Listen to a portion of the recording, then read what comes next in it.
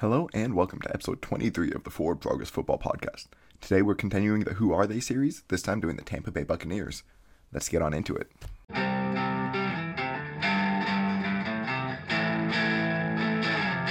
Alright, so before we get started, I'm going to start posting these on consistent days. Every Monday and Friday is when you're going to be expecting these from now on. I'm going to mess around with the timing a bit. I'm going to release this one at 3 p.m. on Monday, 3 p.m. Pacific. And so, let me know what you guys think. If you like those days, if you like those times, what you think is better, morning or afternoon. And in case you are new here, what we do is we go over each team position by position and break down the roster. I let you guys know what I think of the players right now and what I think they can achieve this season and what I will be looking forward to watching with them. At the end of the whole episode, I'm going to talk about their pessimistic and optimistic outlooks on the season, their floor, their ceiling, their Vegas over-under, whether or not I think it's a smart bet on the over or the under, as well as this team's biggest strength and weakness. At the end of this whole series, we're just finishing up the third division here. I'm going to be doing my season projection, including playoff projection and award predictions. All right, and without any further ado, let's get on into the Tampa Bay Buccaneers, the last team I'm covering in the NFC South. So starting off at quarterback, they have Tom Brady, Blaine Gabbert, Kyle Trask, and Ryan Griffin. So Tom Brady is the greatest football player of all time, and he showed no signs of slowing down last year. Old age, of course, has got to take him at some point, one would think at least, but entering his age 45 season, it doesn't look like he's falling off at all. Maybe this will be his last year with all the drama like this past offseason of him retiring and then potentially going to the Dolphins. Well, that was a whole crazy story if you didn't hear about it. But as long as he's playing, he's probably going to be playing like a top 5 quarterback and be a top 1 of 1 leader and influencer over the whole roster. Gabbert's carved out a pretty nice and long career as a backup after being a former first-round bust. After sitting behind Brady for 2 years, this coaching staff was ready to roll him out if Brady stayed retired. Luckily for Bucs fans, Brady came back because I don't think he would have looked that much better than he did the last time we saw him. Trask was the last pick of the second round last year, and hopefully for the Bucs, he's Brady's heir apparent. He doesn't wow with arm strength, accuracy, or mobility, or at least didn't in college, but hopefully behind Brady, he can work on his accuracy and processing to be a pretty competent starting quarterback. And then Griffin, he's been a career backup since going undrafted back in 2013. For running backs, they have Leonard Fournette, Rachaad White, Keyshawn Vaughn, Giovanni Bernard, and Kenjon Barner. So Fournette hasn't had a 1,000-yard season since leaving the Jags, but he's been a good complementary back in the rotation here, providing a solid power option and becoming a much more reliable option in the passing attack. We'll see if he keeps growing in this offense, especially with Ronald Jones departing. White is a third down back, drafted in the 3rd round out of Arizona State. Brady loves to have backs who can catch, so there's a good chance we'll see White early and often running routes out the backfield. I just don't expect him to offer much as a runner, at least early on. Vaughn was drafted in the 3rd round of the 2020 draft, but hasn't seen too much action so far.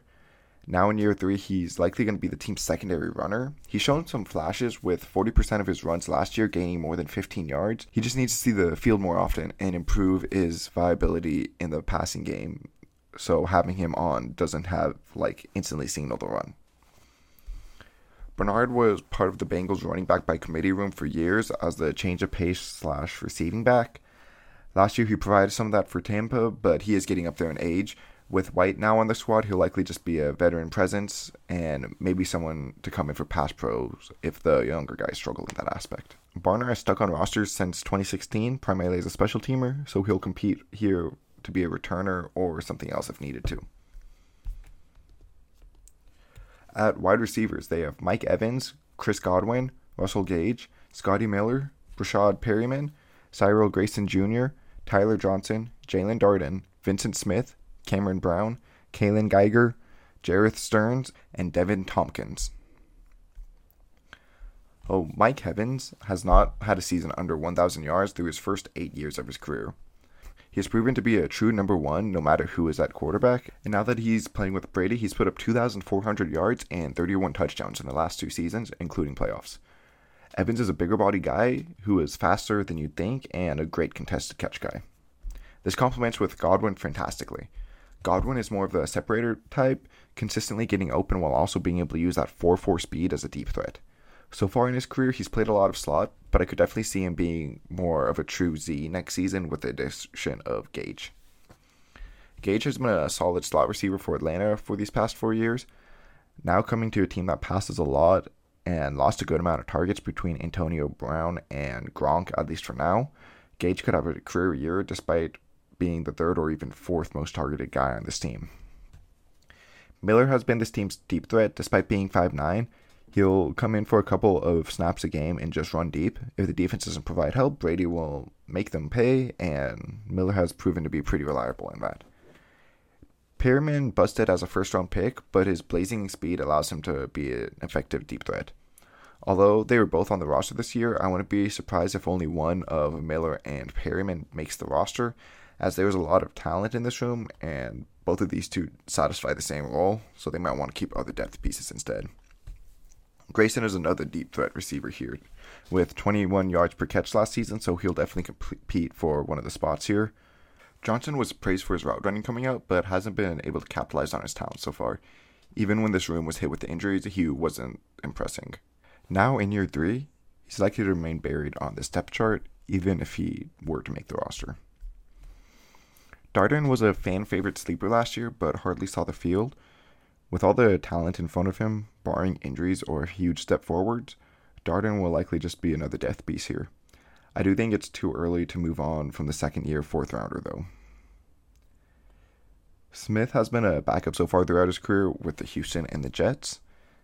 And Brown, Geiger, Stearns, and Tompkins are all UDFAs from this class. So, for tight ends, they have Cameron Brate, Cade Otton, Co Kieft, Cody McElroy, and Ben Beese.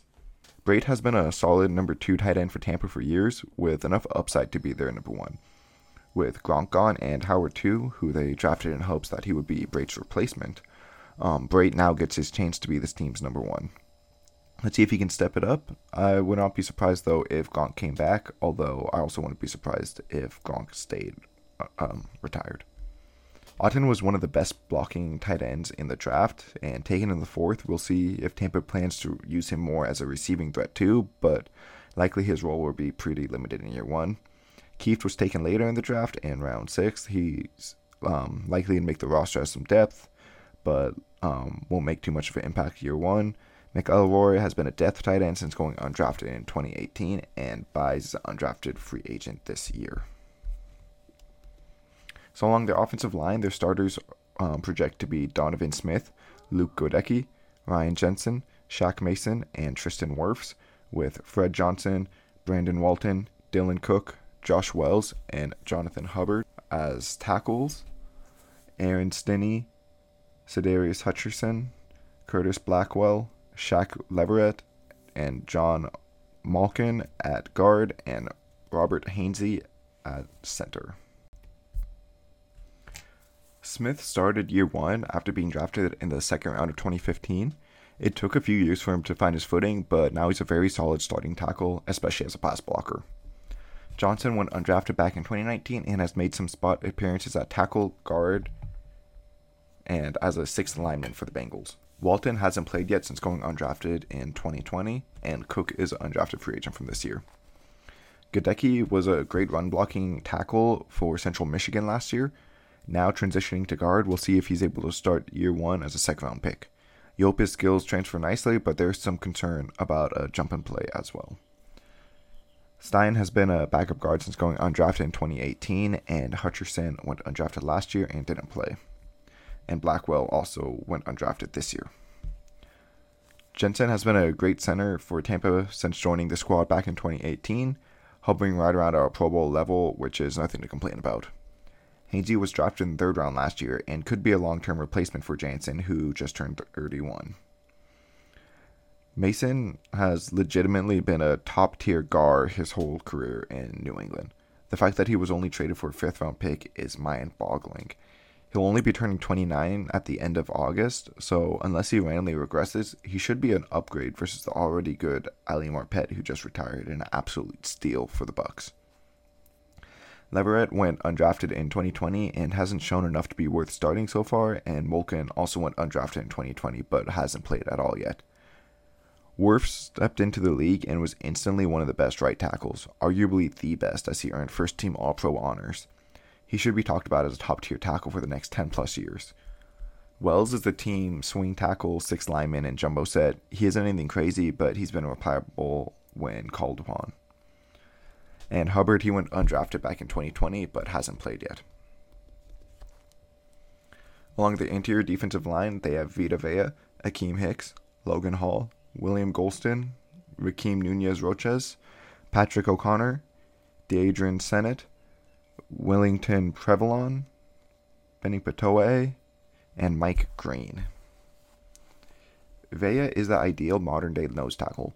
At almost 350 pounds, he's able to take on multiple blockers in the run game while still being a threat as a pass rusher, getting 42 pressures and 5 sacks last season. Despite turning 33 later this year, Hicks can certainly still be that guy. He missed about half of last season with injuries, but the season before that finished with 50 pressures. They'll have a pretty healthy rotation here, allowing him to stay fresh and healthy, and hopefully they let him get to work. Hall is another one of these undersized interior defensive linemen at 6'6", 280, but he is extremely fast for his size and still comes with a threat of power. We'll see if he's able to capitalize on this athleticism to be a great pass rusher, or if he'll be another Solomon Thomas-like bust. Golston has been this team's 3 to 5 tech since 2013, but by bringing in Hall, it's likely that they're now trying to move on from him. We'll see how long he's able to hold the rookie at bay. Nunez-Roches has been Vea's backup, spotting him for breathers, and has been a good run stuffer, but doesn't offer much versus the pass. O'Connor hasn't done too much as a pass rush-focused interior lineman in his first 4 seasons. Sennett was drafted in the 3rd round back in 2018, but never did much for the Falcons. He was cut after missing all of last year with injuries and now hopes to make Tampa's roster. Prevalon went undrafted in 2020 but hasn't played yet. Patoa has only seen a handful of snaps since going undrafted in 2020, and Green is a UDFA from this class. Along the edge, they have Shaquille Barrett, Joe Tryon-Shoyinka, Anthony Nelson, Cam Gill, Elijah Ponder, Andre Anthony, Jordan Young, and Jojo Azogawu. So Barrett was a solid rotational rusher in Denver before exploding in 2019 with Tampa. His last 3 seasons all saw him get over 75 pressures and establish himself as a true number 1 pass rusher. Tryon-Shoyinka was drafted at the end of the first last year and had a pretty decent rookie year, primarily as a pass rusher with 33 pressures and 4 sacks. With the departure of JPP, he's likely to be called upon more, so let's see if he can put it all together in year 2 to be a solid number 2 edge rusher. Nelson is a better run defender than pass rusher and will likely see a lot of early down work to allow Tryon-Shoyinka to focus more as a pass rusher. Gill went undrafted in 2020 and hasn't seen the field too much yet. Ponder went undrafted last year and hasn't played yet. Anthony was drafted in the 7th this year out of LSU, and Young and Ozogawu were both undrafted in this class. So for linebackers, they have Levante David, Devin White, KJ Britt, Grant Stewart, JJ Russell, and Olakunle Fadukasi.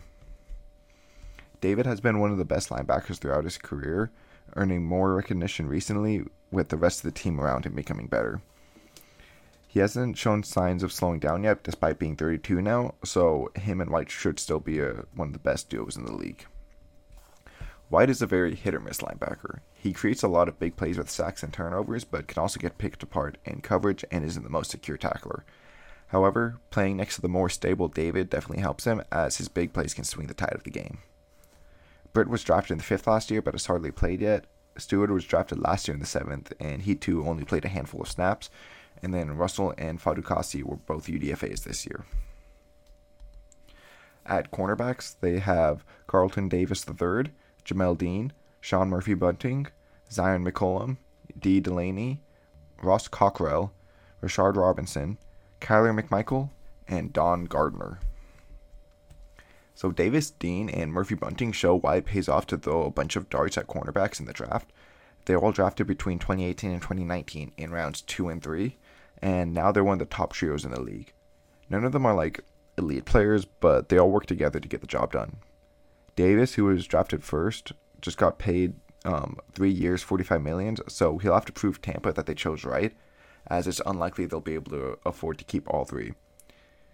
Dean has been the most consistent of these three, though, never giving up more than 350 yards in a season, and Murphy Bunting kicks inside to play slot a lot to allow all three of these talents on the field at once, but is also shown to be good as an outside corner too.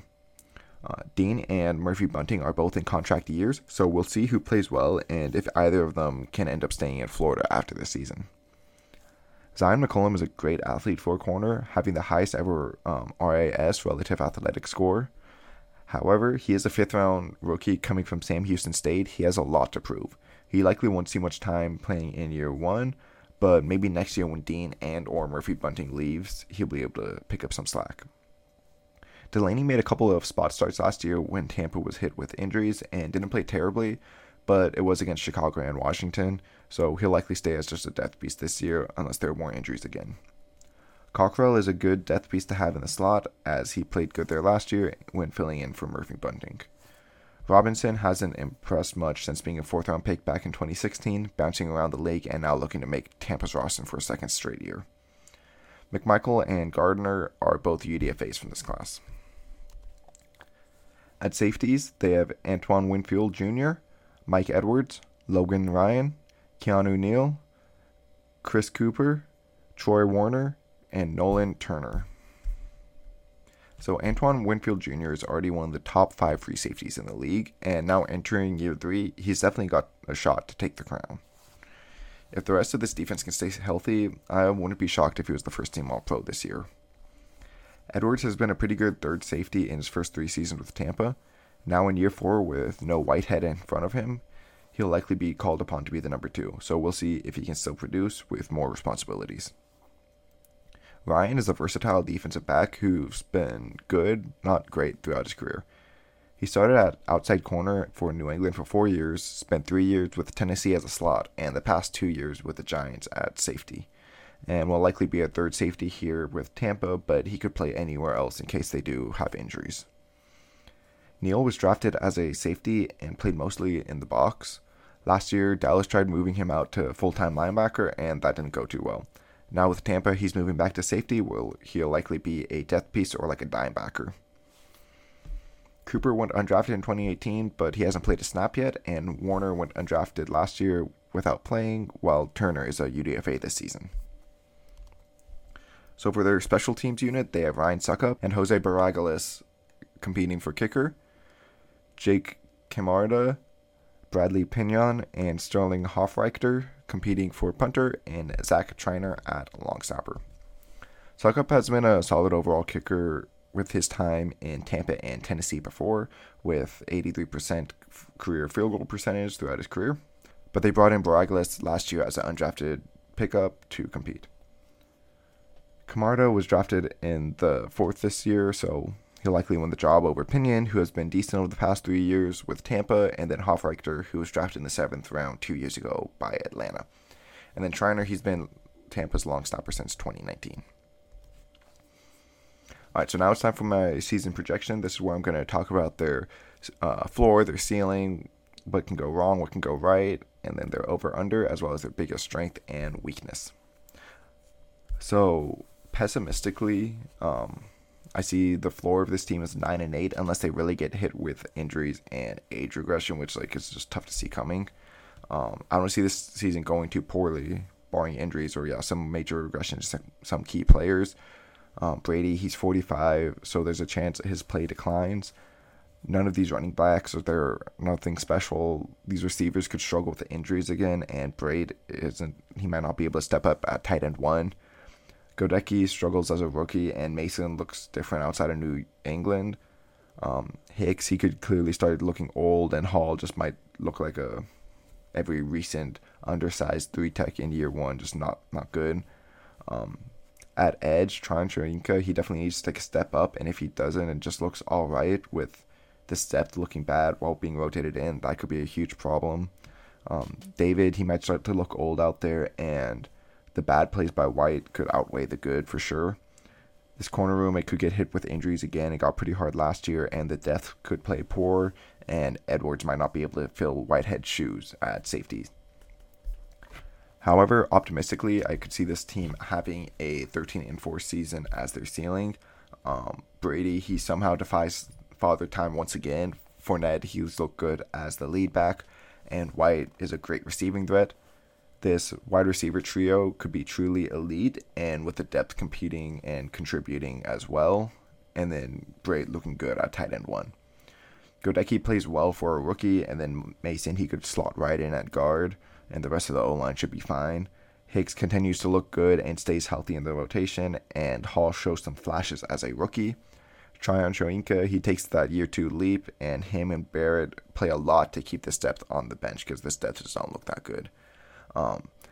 David and White continue as a great combo, and the top 3 corners on this roster all stay healthy and keep playing well.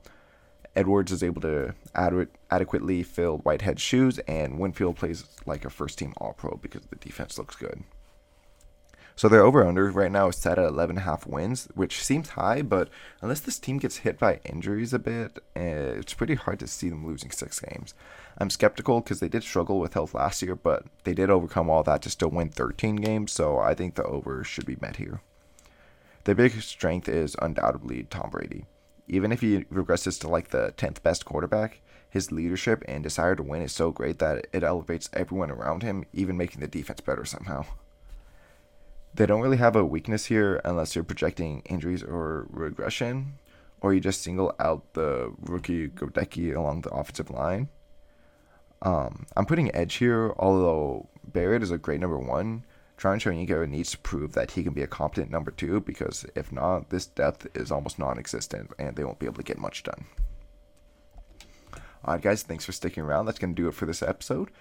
Leave a like, comment, and subscribe if you're on YouTube. I'm still giving away a hoodie to the next time I break my records for likes. So if you want to get a free hoodie, leave a comment down below. Let me know what you think of this new recording schedule, if you like this later time or if you'd rather it be posted early. And yeah, I'll see you guys all next time. Thank you.